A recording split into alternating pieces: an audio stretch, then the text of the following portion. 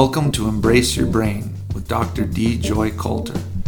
These short weekly brain bits give you fresh glimpses into how your mind works and how to develop its natural brilliance. Welcome to the podcast. Today's topic, engaging your holographic heart. We've been exploring the power of holographic brain skills to change our experience of the world. We've looked at how we can see differently and how we can hear differently, and today we're going to look at how we can feel differently, how we can use our hearts differently. We're going to explore ways to relate to the highs and lows about life. Let's start by looking at the point of view approach first. We have whole careers that are based on points of view about the highs.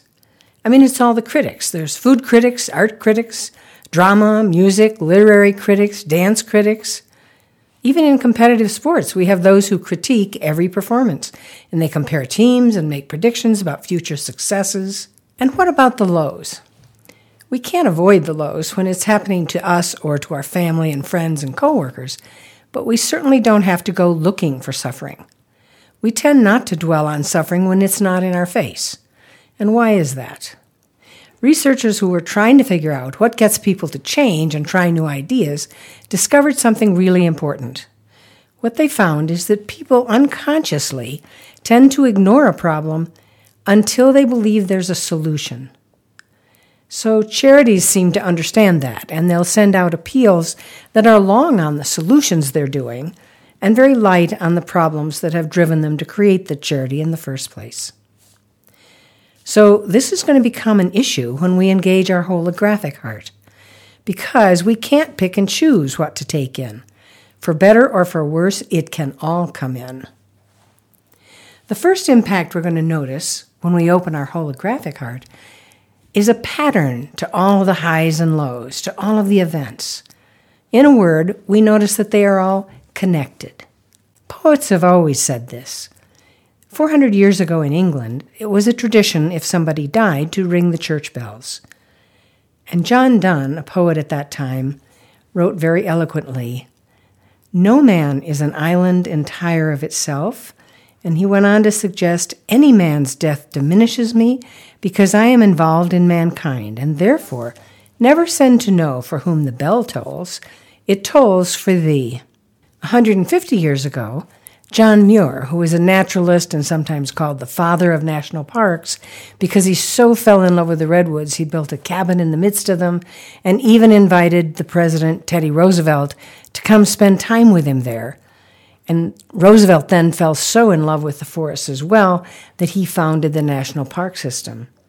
John Muir said, when he was observing everything, "When we try to pick out anything by itself, we find it hitched to everything else in the universe." Well, so now let's consider how we experience joy and reverence and celebration with a holographic heart.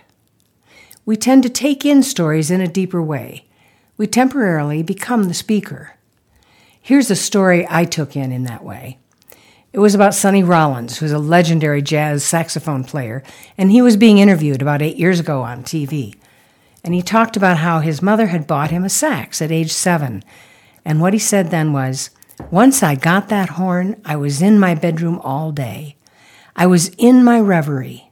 Even then, when I was 7 or 8 years old, I was content. I was in my reverie." That's such a stunning way to picture the love of music that can overtake a true performer. And it happened at such a young age. So we get the same kind of pleasure in attending weddings, graduation celebrations, and holiday gatherings. We love savoring the joy of others and delight in being around those that we care deeply about. But there's this very real price to pay for living with an open holographic heart. We feel the sorrow and the pain in the world as well. For starters, notice how quickly you sense if something's off when a friend approaches and you ask, "What's wrong?" before they even speak. We're actually feeling their pain. When we allow it, the brain is quite capable of matching that deeply with others. Here's how Walt Whitman put it 150 years ago. "I do not ask how the wounded one feels. I myself become the wounded one." So now, what happens when we get flooded with the suffering in the world? That's been called compassion fatigue, which is a form of genuine depression. However, it should really be called empathy fatigue. There's a difference between compassion and empathy, and that difference is action. If we feel empathy, we simply suffer with those who suffer. But if we feel compassion, it engages our will and we take action. We may not be able to fix it, but we can at least offer relief and comfort. But what about suffering at a distance? You can feel some relief when you hear of others rendering service to those we hear about, but it can still be overwhelming because we can't be everywhere and do everything. But here we are, caring about it all. Do we shut our hearts down and not care anymore? There is something we can do. We can draw on one skill that a holographic heart has that the more closed point of view heart doesn't have. It has a way to send goodwill even at a distance.